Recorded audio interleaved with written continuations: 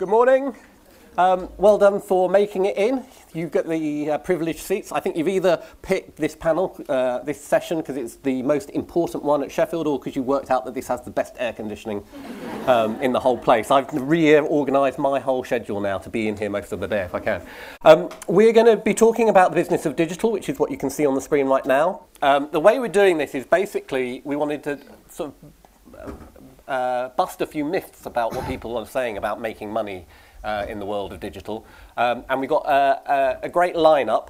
So we've got Shana Jackson, who you probably know from Hopster, who jumped in at the 11th hour to help out. Darren Garrett, who's from Popagami. Chris Kempt.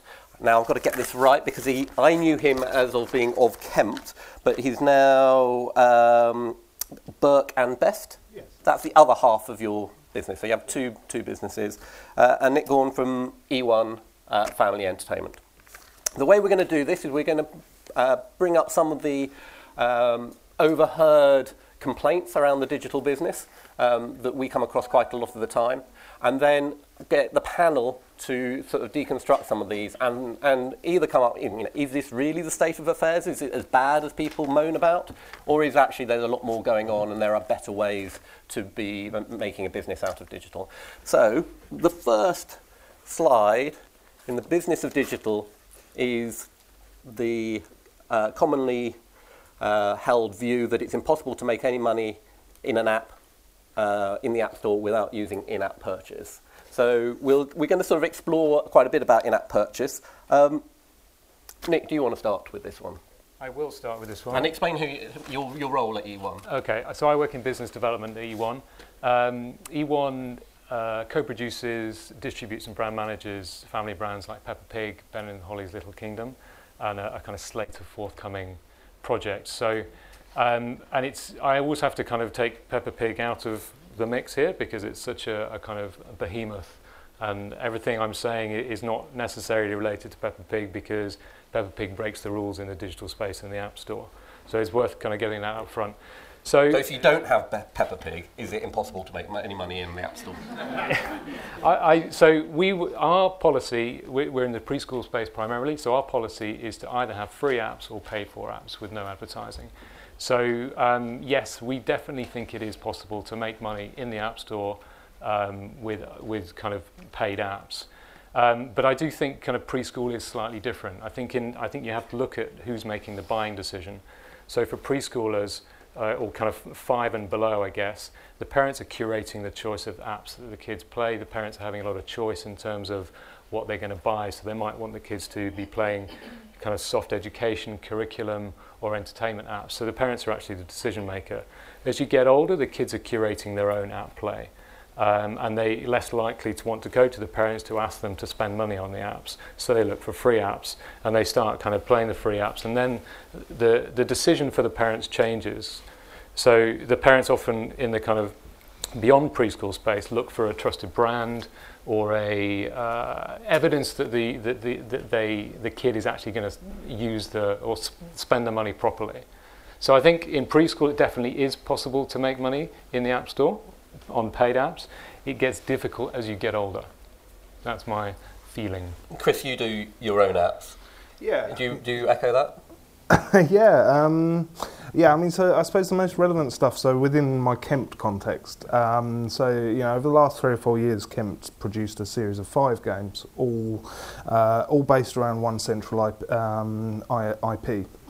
And deliberately we tried to, we deliberately designed the project around trying out different business models. So there was a purely free and ad-funded title. There was one with which was designed to be more of a classic free-to-play game, a premium game, and then the last in the series, which we've only just released, is a very soft free-to-play model, but basically it's a slightly more complex. We're planning to flip that between free and premium.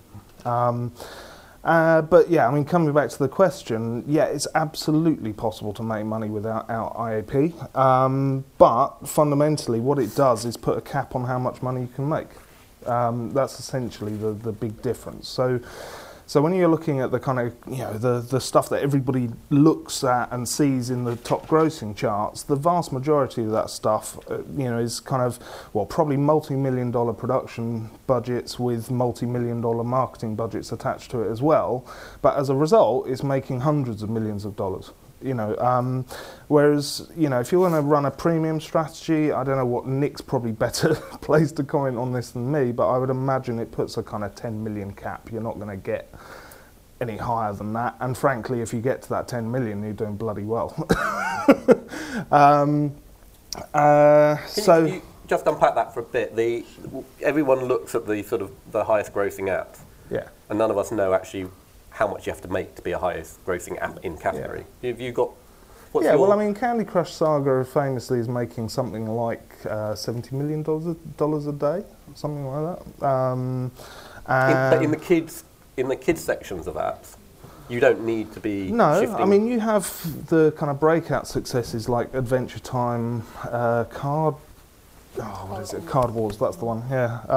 And I think that's making in the region of $10,000 a day, something like that, at the moment. And it hit the top 10 grossing charts. So, that's, again, another good example. I mean, it's got an amazing IP attached to it, right? So, back to Nick again. Do those sort of figures ring true with what you see? Because bearing in mind you do have one of the best-selling, biggest blockbusting brands in the app space. It's difficult. It's difficult. It's difficult to say. I think if I look at our whole consumer products range of goods, I wouldn't say that apps is one of our bigger categories. I'd still say it's quite far behind publishing and toys. So it's not for us. It's not the kind of. It doesn't move the dial. But then we have we develop a relationship with our audience and with the parents, and what we don't want to do is pepper them with apps. What we don't want to do is pepper the apps with advertising. I keep using the word pepper unintentionally. It's kind of ingrained in me now. So we pepper school. There are many ways we could make a lot more money, but we feel that kind of breaks the trust that we have with our parents. Yeah, and I think especially in preschool, when you're creating stuff for preschoolers, that you need that trust. And you have companies like Tucker Blocker who charge a fixed price point of $1.99, I think, per app, and it's not much money. And I think when you spend that money, you know what you're going to get, and you know that it's going to be a safe experience to pass to your kid. So I work at Hopster. It's a TV and learning platform for children aged 2 to 6, and so we have we don't have Peppa Pig, but we do have Ben and Holly from Nick, along with other shows like Louie and Thomas Tank Engine and other stuff in HIP. And what we do is create learning experiences from the TV shows that we have. So we use TV as a starting point to do some exploration and learning. And for us, it's super important to keep a really clear and fixed price point. So we have a subscription model. But your subscription, yeah. We have a subscription model. Do you, obviously you're also building a sort of a portfolio with Hopster. But do you think there's a sense that in-app is actually now sort of damaging reputation of brands? Is that... particularly in the preschool space, I think do parents now go, oh God, not on app with in-app purchase? I think this is just me talking, but honestly, I think it was a big hot topic maybe a couple of years ago, and I still think people are looking at interesting. Well, there are ways in which you could do this, and I still don't believe it's the right thing to do for preschool audiences, but there are ways. I think there are ways that we could do in-app purchases that are sensible for a slightly older audience, but it needs some research and thinking. I think it depends on the value proposition of the actual purchase. It's an in-app purchase, and say you get 5 mini games free, and there's an in-app purchase to get the next game. Then there's actually very much a kind of the amount you're spending makes sense. But if it's an in-app purchase to jump ahead in a game or to get more kind of lives or levels, then I think it's difficult. And our view is very much the kind of the user experience of the preschooler who plays the game is absolutely important, and you can't have an experience where it keeps stopping to, it's easy to get out of the game. It's they're pushed into a place where, oh, what do I do now, mummy? What do I do now, daddy? Exactly. They need to have that kind of purity of experience that they have in the kind of in the physical world. And I guess I was thinking if you were to do it for an older audience, it would be like an extra story nugget or something, something that was discreet that fitted into the world. I think that would be a fine in-app purchase. But you're exactly right, and not to shame anybody, but was it Playmobil shaming Playmobil? But they had an in-app purchase for like £70. Yeah, and it's just like that's nuts. We've been doing some stuff with kids for one of the other sessions tomorrow, and The Simpsons gets quoted a lot about how much you have to spend to get extra donuts to do extra stuff, and when kids are starting to single out apps because they don't like the in-app purchase, you've sort of it started to become part of the vernacular. Darren, I think that's just it ties into what Nick's saying. It's a really simple thing. If you've got a brand that you're trying to build trust with, and then you dump a £75 in-app purchase in it, that to me is like, how does that get through? Because that is an ultimate betrayal of trust of your brand. You're trying to sell something to, kids for that kind of price that doesn't have a real tangible value, And I think the thing is, the grinding mechanics that are often associated with in-app products is, in-app purchases is much more diverse than that. And I think, you can actually, the fact that you can buy episodic content, as in things like the Walking Dead games or things like that, is a far different model for something where you're grinding and you're buying gold and you're buying gems. Yeah. And actually, sometimes in-app purchases is not much different to giving someone a demo and then ask them to buy the full thing. And I think that there are sensible models there that can work perfectly well. So let's take that on to the next one, which is that original IPs that are delivered on the App Store. Talking to Nick's point earlier about that there are these big blockbusters, and Chris was saying you need to have mega marketing spend to really break through. Can an original IP sort of break through, or do you end up basically putting all your love and energy and money into it and very rarely breaking even? Yeah. It's a complex one, and I think it's kind of helpful to break it into a few different things. So I mean, for a start, like in terms of just can an IP break through? It totally can. You can get into the charts without the big marketing spend. It's difficult to stay in the charts without that marketing spend, or indeed a really strong IP behind it. But an original IP can definitely break into the charts. There are the kind of two things that come on from that. First of all, there's no kind of guaranteed model for creating that. And so the app business nowadays, particularly when it comes to original IPs, is really very much like the music industry. And so, really you've got to be running a multi-title strategy in order to give yourself the chance that one of those 10 apps is going to be the one that breaks through. It's basically that. Then there's a kind of step on from that, which is, I think it's less complicated when you're running a premium strategy, but if you are running an IAP strategy or even ad-funded strategy, there's also the chance of just cocking it up, basically. And even if you get that great IP and that great gameplay that makes it through, you can so easily make one stupid mistake which just breaks the whole thing. So, for example, about 2 or 3 months before Crossy Road was released, we released a game called Reg the Roadkill, which is sort of not dissimilar in some way. We developed it, tested it as we would, and so on. And then when we launched it, for some reason, the advertising didn't work in it. And now, as an entirely ad-funded model, that's bollocks. So it didn't work, as in just wasn't. Yeah, it just didn't work at all. There were no ads in the ad-funded game. Right. So I got millions of sessions, just totally. The players had a great time, I believe.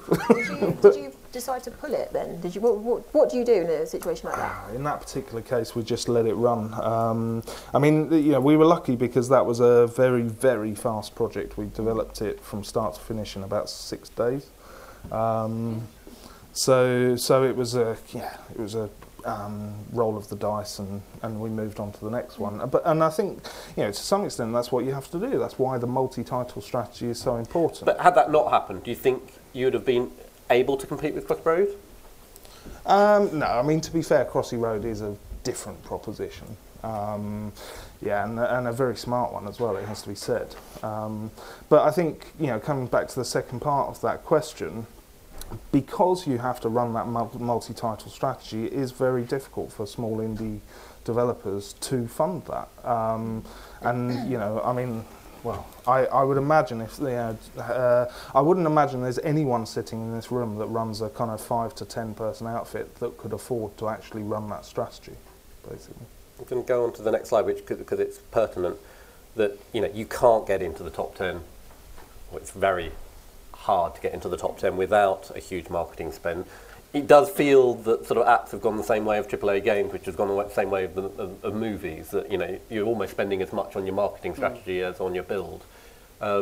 Is that true? Is it now? Do you have to? I think there's a visibility problem in the App Store. There's so much choice, there's so much clutter. So how do you rise above that? And it's not necessarily about a huge marketing spend. It's about I always think that primarily E1 we're a brand manager and we're a distributor. Peppa Pig is created by Ashley Baker Davies. They're amazing at the creative, so we let them get on with the creative. But once a creator places product in the store, the job starts almost. You need to follow the normal brand management and distribution principles to cut through that clutter and get to visibility. That's not necessarily a huge marketing budget, although some people will spend a huge marketing budget on it. It's about doing the basics right. It's about understanding that the consumer, if they find your app in the store, you've probably got a 5 or 10 second window to convince them to buy it. So the thumbnails have to be great, the videos have to be great, the write-up has to be great. You have to monitor the reviews, so on and so forth. So it's about getting a series of small things right first off, and then you have to consider marketing. And is it marketing dollars? Is it above the line? Is it PR? So on and so forth. So I think it's kind of overly simplistic to say that you need huge marketing dollars to actually cut through that visibility. But it's definitely something that creatives and creators need to do and absolutely can do, is to kind of follow normal distribution and brand management models to actually try and rise their properties above. And that's why well-known television properties seem to do so well, because you've already got that recognition. Well, you've already in that 5 seconds. You've already spent your marketing getting it on TV. Yeah. So, Darren, talk about what you do at Popagami, because we haven't. Yeah, so I'm an independent creative director and consultant working with games and animation firms. But previous to that, I ran a company called Little Loud for 13 years as co-founder and creative director. And we worked with broadcasters and film companies making games and animation. And we closed that in about 2012. And you did a mixture of working with those organisations on sort of what we call more digital first stuff, sort of innovative stuff, but also supporting their big brands. That's right, yeah. It was a mix of kind of sort of support for TV programmes and film, producing stuff for public service broadcasters and stuff for marketing. But we also worked as a kind of production company, pitching our own ideas to broadcasters to try and get those kind of made as well. So it was a kind of mix of our own IP and working on other people's And have IP. you seen the ability to cut through become harder over the years because of app store fatigue and looking at everywhere there's a property vying with you, whereas before you might have been able to garner attention through?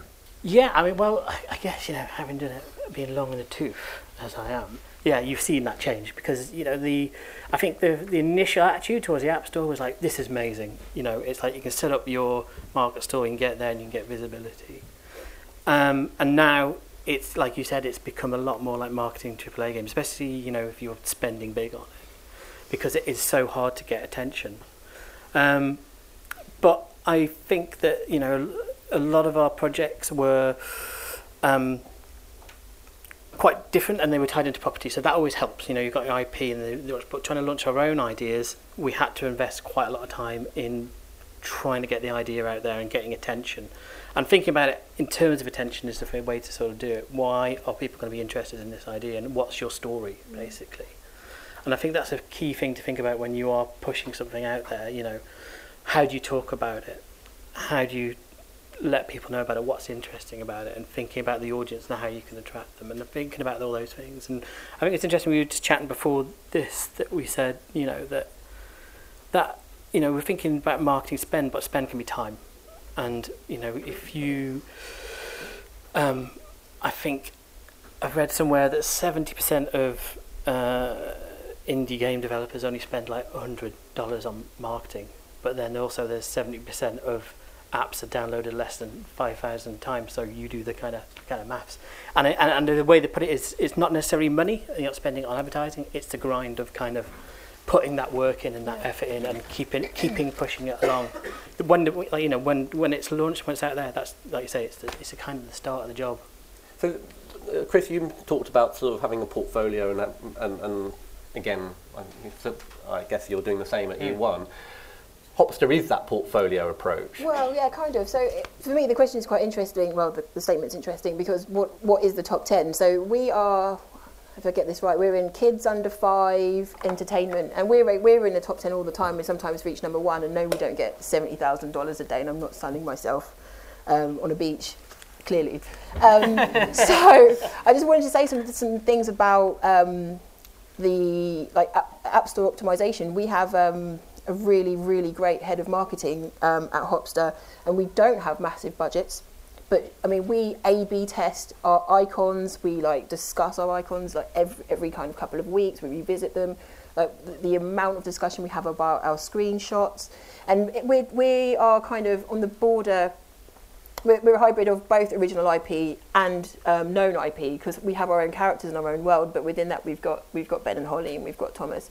So really trying to make that balance within our in our App Store screen grabs, and the amount of conversation we have internally about what is the very first screen grab you see, then what comes next, and we're trying to really hone that process. And my advice would be not to just chuck some text up and just chuck some keywords in. It's really think about, really do think about what it is you're trying to do. And then in terms of actual marketing, I mean, we haven't done a TV ad yet, and we're thinking about doing it. But what we do is some really hardcore targeting on Facebook, and with Facebook, you can really drill down into the audience you want. So we're like mothers or fathers, 30 to 32, outside of the M25, who like golf, who go and do this thing on a Saturday. Right, bang, this is the ad for you. And then within those ads, we have so many different creative pathways, and then we show different pathways to different users. And again, it's not money, it's the time. And it's the time and the willingness to, it's not the willingness, but the understanding that that's the kind of work that needs to be done to keep you afloat and keep you in the top 10. And it's the willingness to iterate as well, yeah, to recognise that once you've done it, you have to keep checking and coming back and analyse, and then improve and analyse again and improve. Totally. And how much does a master brand help that? I mean, you think of Tokaboka now. Yeah. Tokaboka is probably one of the breakthrough, what I call a master brand, in terms of you would look at it as a kite mark of assurance before you know what even their latest game is. Yeah, you just buy it. There aren't many like that. No. How important is that, do you think, to start sort of creating subcategories of your own brand categories? Well, if I was a Tokaboka, I think they're doing it exactly right, aren't they? They do a lot of cross-promotion within their apps as well. So you open an app and it tells you, actually it's quite funny because I did notice on their Twitter comments recently, someone having a go at them for that, actually announcing an app within their app, which is, you have to do that. But again, it's hard, and a friend of mine has a micro studio, he calls it, it's just him. And he's got 3 apps out in the App Store, and he's now just really trying to work hard to get apps out quickly and cross-promote them. So where he's constantly playing with his business model. So an app might be out for £2, then he's releasing a free one just to cross-promote, making sure it's hitting key times in the world's calendar. For example, he's doing something for 4th of July and fireworks night, those kind of things, hitting. It's quite. I feel like it's, as a creator, it's I don't want to work to that kind of template, but actually being a bit thoughtful about what's happening in the world and trying to tie your thing into that, and there's loads of things that can give you a bit of a push. So it's designing around attention patterns. Yeah. And looking at a calendar. Yeah. To do that. Yeah. And search terms as well. Yeah. I mean, Tokaboka is great because you just type in Tokaboka into iTunes, the App Store, which is how most people find their apps, and then all the Tokaboka apps appear. And I think that's the important thing. If you have limited budgets, then creating an IP or creating a range of games across that IP, which will enable you to get the name of the IP known, not necessarily the game, and then someone just searches for that name, and your 5 games appear. I think that's a really, if you're starting off small, that's a really important lesson. Doing 5 separate different pieces of IP, I think is tough. I think getting a winning IP, you can look at a Dr. Panda as well on the preschool store, Tokaboka, Grandma as well, Grandma and Grandpa. Again, it's strong IP and a number of games related to that IP. So once the parents trust the IP, then they're more likely to buy the second and third games. That's what Talking Tom and Talking Angela and Talking whoever next is. They're doing exactly that same thing, aren't they? And they do a lot of this in-app cross promotion and when we're talking about app stores, last one on the sort of the app market, when we're talking about app stores, are we talking primarily about Apple because that's where people spend more money? Or, there are lots of app stores. There's a lot of people making money now out of porting Unity onto Xbox. But is it primarily in the kids space? Are we talking Apple as being the money driver? Well, we are currently only on iOS. So we've launched a really small beta of Hopster in Ireland only last week to test the market. But I've heard on what, on Android? On Android, yeah. But I've heard it's a different world in Android, put it mildly. Yeah, I mean for us, we monetize a huge amount better on iOS. So for us, iOS customers are much more likely to want to pay up front for apps. We probably get more downloads, free downloads on Android, but actually we get more paying downloads on iOS.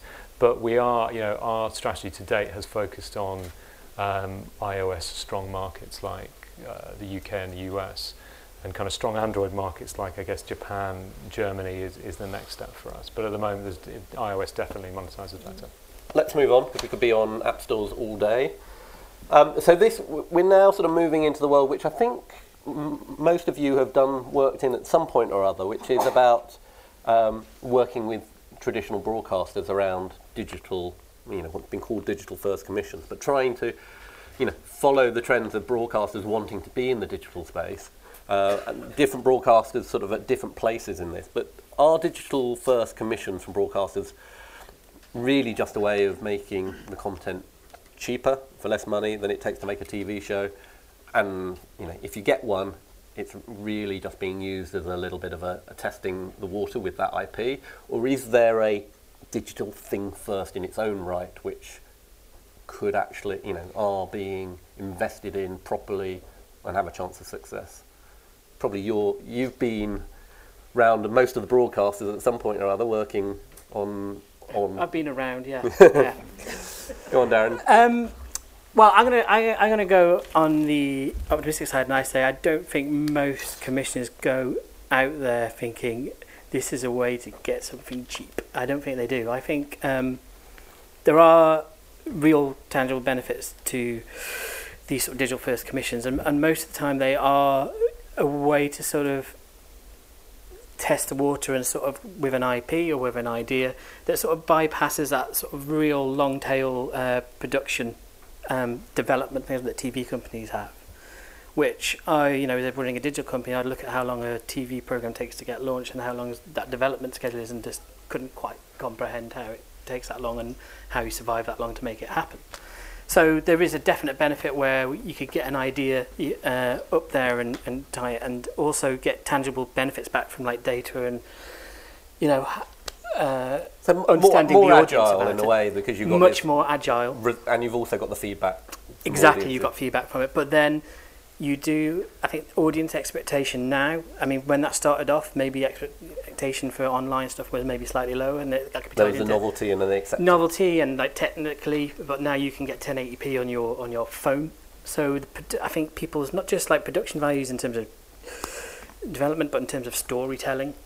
The expectations online are probably exactly the same as they are on television. People really expect to see the same level of quality. And also you've got the added sort of costs there if you're introducing interactive or technical elements into what you're doing online. So I think you really can't produce that stuff cheaper than you can do for telly. Probably costs that a little bit more, but I think there are advantages as well in terms of time, because when you're on TV, there's certain time slots and there's certain lengths of program, whereas online you've got different platforms to think about and you've got different lengths of programs to think about. So you can really play with those kind of elements as well. So that, the quality thing I think is really interesting, because expectations are going higher, and I wonder. I'm sure you're right that no one goes out into it thinking this is a way to get a really good IP for cheap.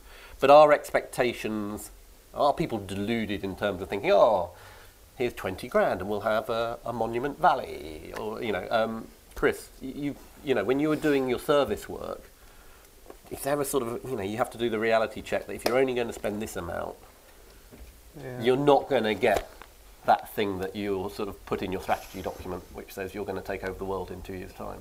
Yeah, I always struggle with these questions, because for me it's really simple. It's like basically quality is a combination of scope and budget, Yep. right? And so you just essentially just have to balance the scope to the budget, right? And so. How often have you gone into a meeting where the scope did not match the budget? Oh yeah, often, and not very often where the budget was higher than the scope. Sure. That's where your lights really light up. But no, I mean, so I mean, I've seen. Well, we the biggest thing we worked on in our Kemp days was we did a series of games for Red Bull, which had. Each one was £250,000 project, and they were massive, and they took a long time to develop, and they were very high quality, and we spent. Sorry, I've just pulled up a slide. You have to spend 250, exactly the same number to get a decent digital project rate. Yeah. Well, and I think this was a point I would have liked to come back to one of the earlier questions. I think. The part of quality is actually also just making sure it works, right? Yeah. And that sounds really obvious, but I mean, one of the big things we did with the Kart Fighter series was, test on, platforms down to the Galaxy S2 and make sure that the experience was good and consistent all the way through. But you don't necessarily have to do that to have a valid project, So I mean, to use a really obvious example, Flappy Bird was a very successful thing, which I'm sure most people in this room, when they first saw it, thought, God, that looks crap. But it's not crap. It's actually a really good piece of content, because it fulfills what it needed to do. Its scope was perfectly matched to the resources that were able to develop it. So I think it's overly simplistic, and I think that what we need to kind of collectively be doing is creating strategies that match, our ambitions and our pockets. So Charlotte, you're in an interesting world in Hopster, because you're now making games around other people's IP as part of the mix. And do you have that sort of, not necessarily on a financial thing, because that's coming out of your budgets, but a sort of a creative? Oh, I was expecting it to be more like. Yeah, so but for Hopster, I've made a framework of interactivity that I'd like to see, that means we can slot in different IP. So it's not like I don't make a Ben and Holly game. I use the tools I have and then incorporate Ben and Holly into that. So I've made like a really basic creative tool where people can paint and draw and stuff. And what I've done is bring the IP in a different way. So maybe one day you can trace around an asset, you can colour it in, you can stickers.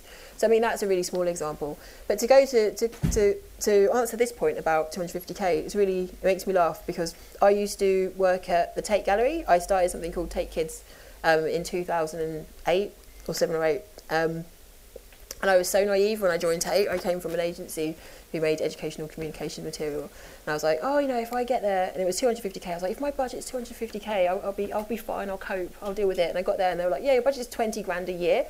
So I was like, okay. So it was really tricky to get things done. But Chris is exactly right. As long as the scope is fair and decent, and you're not trying to make a monument valley on a £5 budget, there are things that you can do. But I think what's really important is the education around what it means for what you get for your budget at the commissioning end. So I've always worked in digital, so I was quite clear about what we could achieve. But you take it out to your colleagues, and they're like, "No, you want guns in it, like, you want more, we can't do it. We just can't do it." And also, it was really important for me with budget of 20 grand a year was not to exploit the companies that would want to come and work for us, because when you're Tate, you could say to somebody, make me something for free, and they will make you something for free. And it was, I didn't want to start that at all. So I made a conscious effort to never spend under 15 grand on anything, because I'm just so nice. But but it was really hard. So what I had to do at Tate actually was go out and get additional funding, and basically just beg people to help me. But for me, I didn't want to drive the price down to the bottom and make it. Well, we'll take it. Tate didn't pay us. So one of the sort of trends which is starting to emerge is a lot of it's probably spreading the risk, where studios are getting a slice of an IP. I know if Will was here, he'd be talking about some of the things he's doing where he's actually going into the likes of an ITV company, an ITV game show, and saying, look, we'll make the app, but we want to take a revenue. That's how you do some of your stuff. Do you do it at E1, or do you commission everything outright? You've done a mixture of both in the past, haven't you? Yeah, we've done a mixture in both, but I think we, the strategy going forward is to commission ourselves, because the gap between consumption of episodic content and app content is narrowing, so it's a space we kind of have to control as well as controlling the episodic content. I think there's a knowledge gap among the broadcast and distribution community of how much an app actually costs, and I think that feeds the issue, the scope versus budget argument, because in TV you have 10 years of knowledge, built up kind of knowledge of what 205211s costs and kind of what this process and what it's costs. Going to buy. Yeah, exactly. Yeah. But you don't have that in the app space. So you have, for my sins, I'm the finance director as well at E1 Family. So I'll say, yeah, 50 grand. I look at the overall budget. That's a decent number. Go and see what you can get for that. Yeah. I don't know necessarily, without having 2 or 3 years of experience, that 50 grand you don't get much for that. Or actually you do get as much as you want for that. And you kind of you scope it out with 3 or 4 companies, and the quotes you get are very different, and it's very difficult as a non-technician to unpack the differences between those quotes. So it feels like that kind of and it comes back to the digital first argument as well, is that a digital first strategy works if you can invest enough money, and B, if you can cut through. So and digital first is different. TV first is better because the producer or the distributor who's taking the risk on that kind of lowers the risk because they've got a product that they can sell to TV channels. Whereas if you go digital first and it just dies in the App Store, then you're not going to make any of that deficit back. Part of getting the TV commission is a distribution strategy. Exactly. With it. Yeah. Exactly. The interesting thing you said about the knowledge gap, one of the constant criticisms I hear from small agencies and studios is that they're all being expected to go a lot further in a sort of a pitch. So if you were doing a television pitch, yes, you put time and effort into it, refining your characters.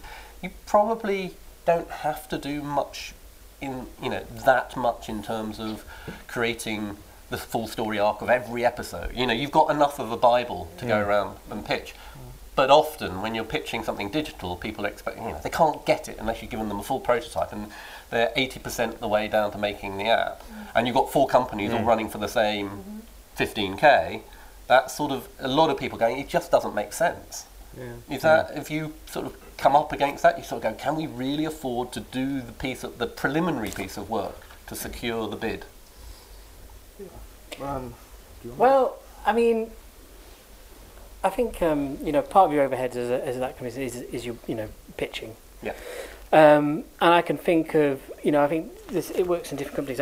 Channel 4 are pretty good in terms of they get you to a certain point and give you a development budget. So you get a chance to sort of push that idea. I'd never believe in really making any like prototypes for a pitch. It's just the overheads are just phenomenal. It's the overheads are just putting a pitch together with creative work and the ideas, and they're just, this is the thing that costs time thinking. Actually, just developing ideas takes a lot of time, and it can be really, really expensive putting those together. And the effort that you put into it, it sort of ties into the desire for how much you want that work or need to get that kind of work. But I totally don't believe in that kind of prototyping thing. I mean, we did it. Is it a buyer's market or is it the studio's market at the moment? Well, I think it comes down to trust, and I think a lot of that comes down to the relationship you have with the people that commission their work. I think I can think of 2 jobs we did for Channel 4, and the first one was Bow Street Runner, and when we kind of said we wanted to make this idea, and it was live action video, and it was CG, and it was a kind of point-and-click adventure game, they wanted us to make a kind of prototype of how that worked, and they paid a dev budget for that.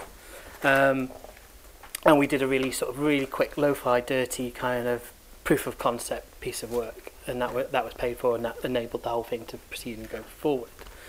The next time round, we proposed a similar idea using the same sort of like kind of actors and putting an adventure game, and they knew that we could do that. So we could use that dev budget then to actually just sell in the story and the idea of what we wanted to do, which we produced a kind of 3-minute animated infographic piece that told the story of the world that we were going to create.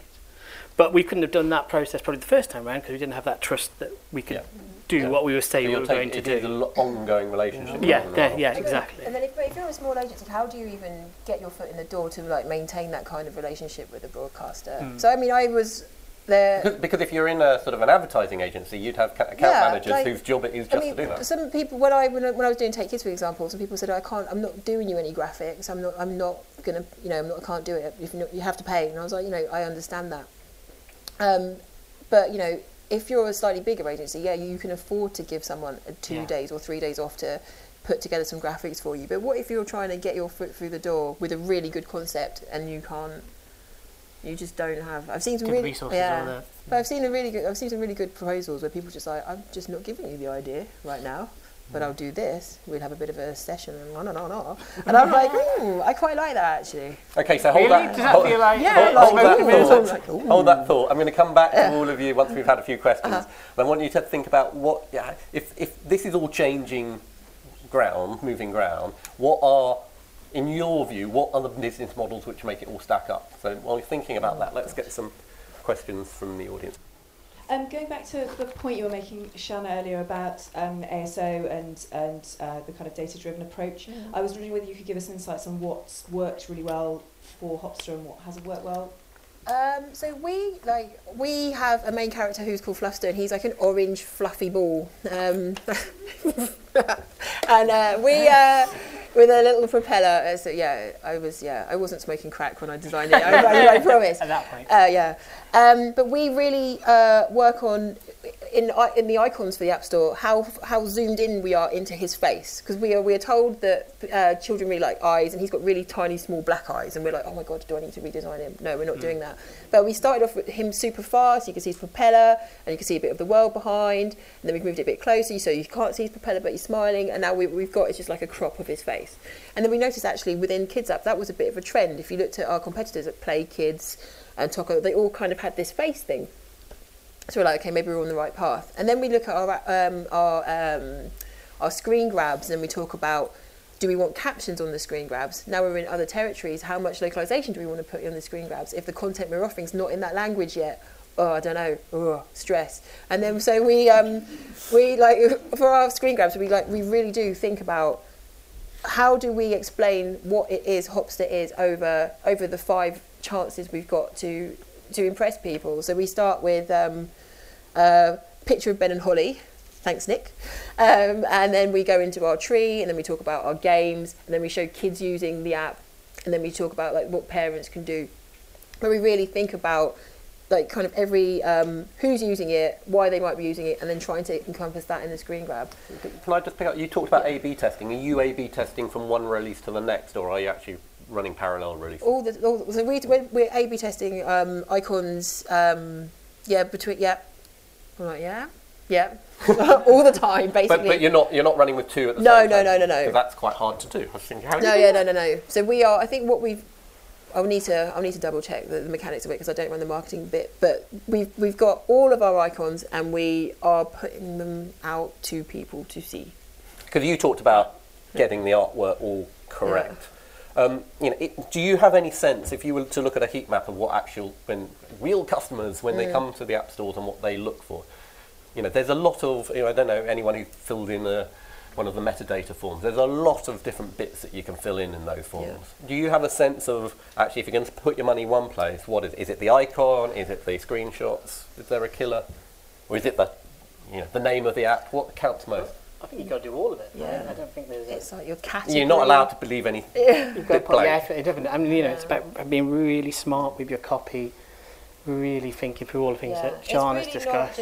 Like we've all said, it's not enough to just put it on the app store and just think, oh yeah, it'll be fine. I've got a nice icon. It literally is like, think about the category, like really think about the category, think about the keywords. And what people do with keywords sometimes is cheat and like if you've got kids out there, you put like Toca Boca for your keywords that you come up, and then, people are there is an editorial process now where you get you can get in trouble for that.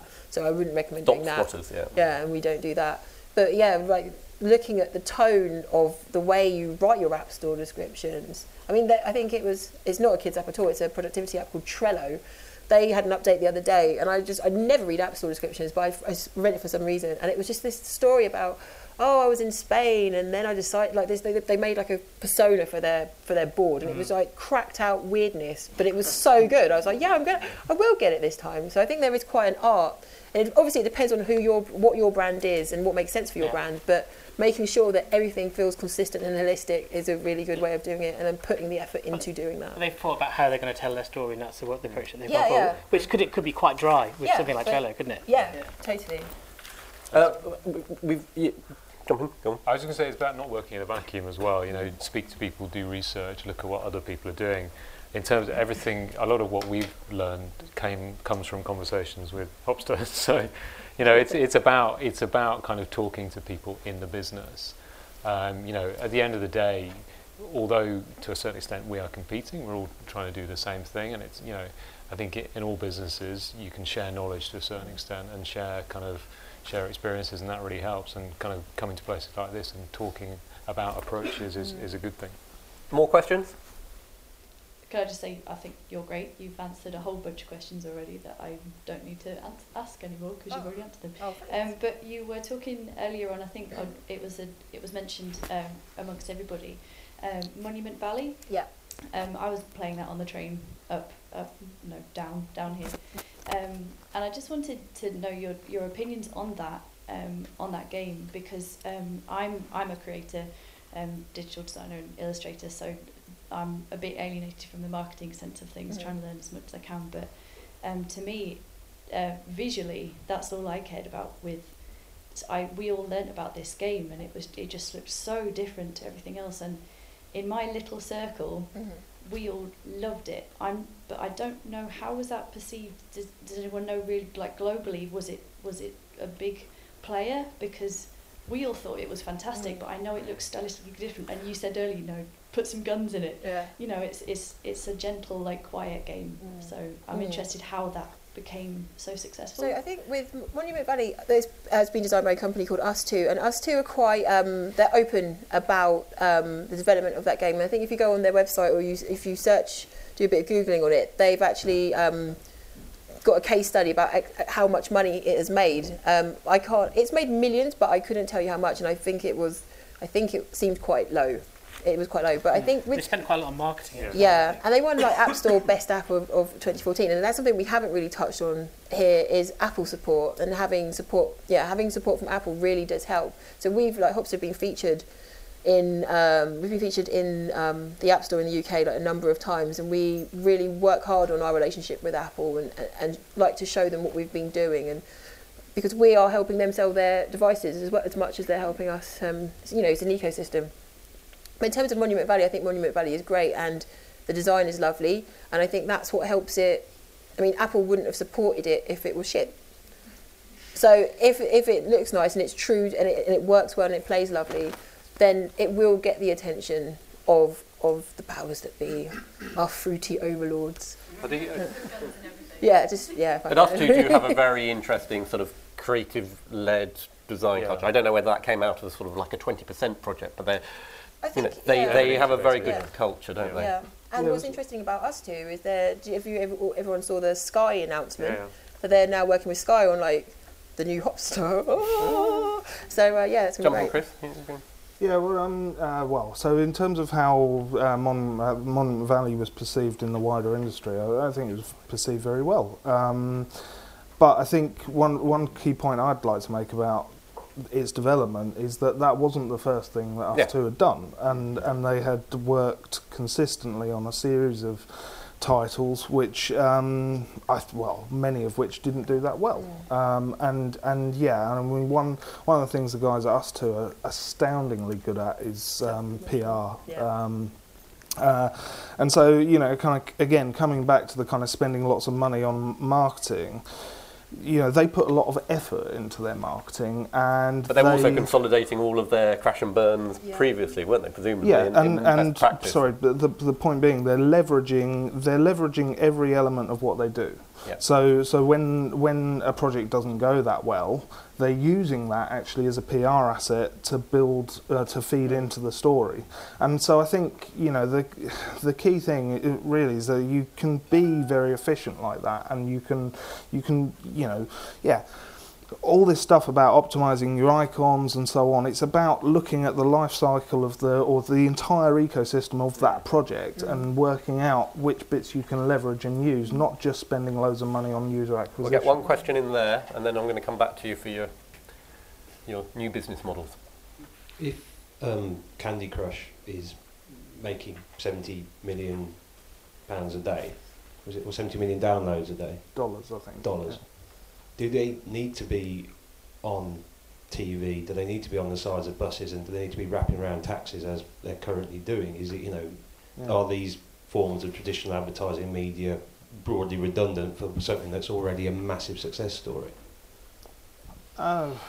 So Candy Crush, is the easiest way to understand titles like that is that they are kind of essentially businesses in their own right, and so they're basically a supermarket. They're trying to get customers through the front door, monetize them while they're in there by putting different stuff on different shelves as the customers walk around, and then invariably those customers will exit, so they need to get some more customers through the door. And so, they do totally need to be spending that kind of money. It's about sustaining the ongoing, or reducing the churn.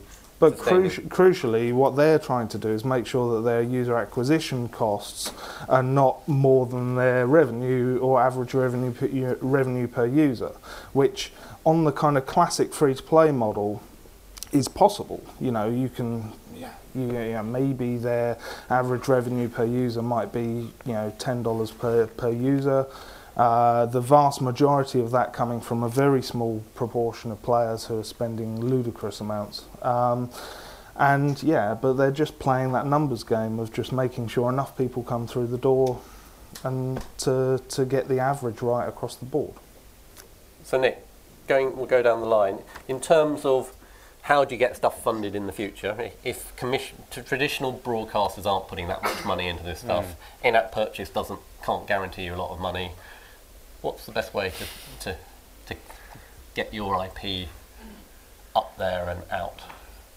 I think it's difficult to ask because it's such a general question. I think you have to identify what the IP is and what you want to do with that IP. Is it something that you want to be digital first and then move into TV? Or is it something that's just going to exist digitally? What's the target market for that IP? So you really have to identify who you want to buy that IP and then fit the business model according to how to transact with that group. And how they're going to pay, what they're prepared to pay. Exactly. So, I mean, Candy Crush, it's you described it very well. It's a supermarket. These are mega brands that are consumed by everyone from the age of 5 to 90. So, and one shouldn't go out to create that necessarily, because there's going to be people with a lot more money competing with you to do that. So in the way that we, any IP creator from the TV space, you create a very kind of tight piece of IP with a tight target audience. So it's very, can you do the elevator pitch for that IP? And then you fit the business model around that. And for me, preschool, if it's preschool, then it's kind of prepaid, and you develop a brand of a series of games based on the IP. If it's older than preschool, then ask these guys. Just on last one, with your sort of clout at each one, are partnerships important in that sort of, if you are launching something knowing that it's going to be at a point of sale in the supermarket at the same time, or that it's going to coincide with something at Alton Towers, is that part of your thinking now? Do you sort of do the whole? Yeah, you definitely. Yeah, we would look at leveraging other marketing opportunities when we release apps. So you've inadvertently given me a chance to advertise our next app. So we've got an app called Golden Boots coming out on the 20th of July. It's going to be on TV around then. There's going to be a DVD release following. So, we're leveraging a lot of different kind of marketing opportunities and hopefully kind of marketing the idea of the Golden Boots and how you can kind of buy that app and watch it on TV and buy the DVD. Brilliant. Nice plug. Chris. Yeah, just go down the line. Chris, how are you going to make money? Well, we make most of our money unashamedly by making stuff for other people, but we're still plugging away at the IP stuff along the side. Darren, just keeping going. Keep your head above water. Keep going. Shana? I don't know, actually. I think if I was an independent with my own IP now, I'd be quite interested in looking at sponsorship, but sensible sponsorship. So if you're doing something that's for kids and it's about food, like could you go and approach a nice supermarket? Could you go and approach Innocent Smoothies? Could you try and work it like that? Maybe that's the way smaller indies can do collaboration things. With brands rather than broadcasters. Great. We are about to be kicked out, even though the air conditioning is good in here. Thank you for your questions and your time. I'd like to thank Shana, Darren, Chris and Nick. They'll be outside, so if you have any burning questions that didn't get answered, do nobble them on the way out. Cheers.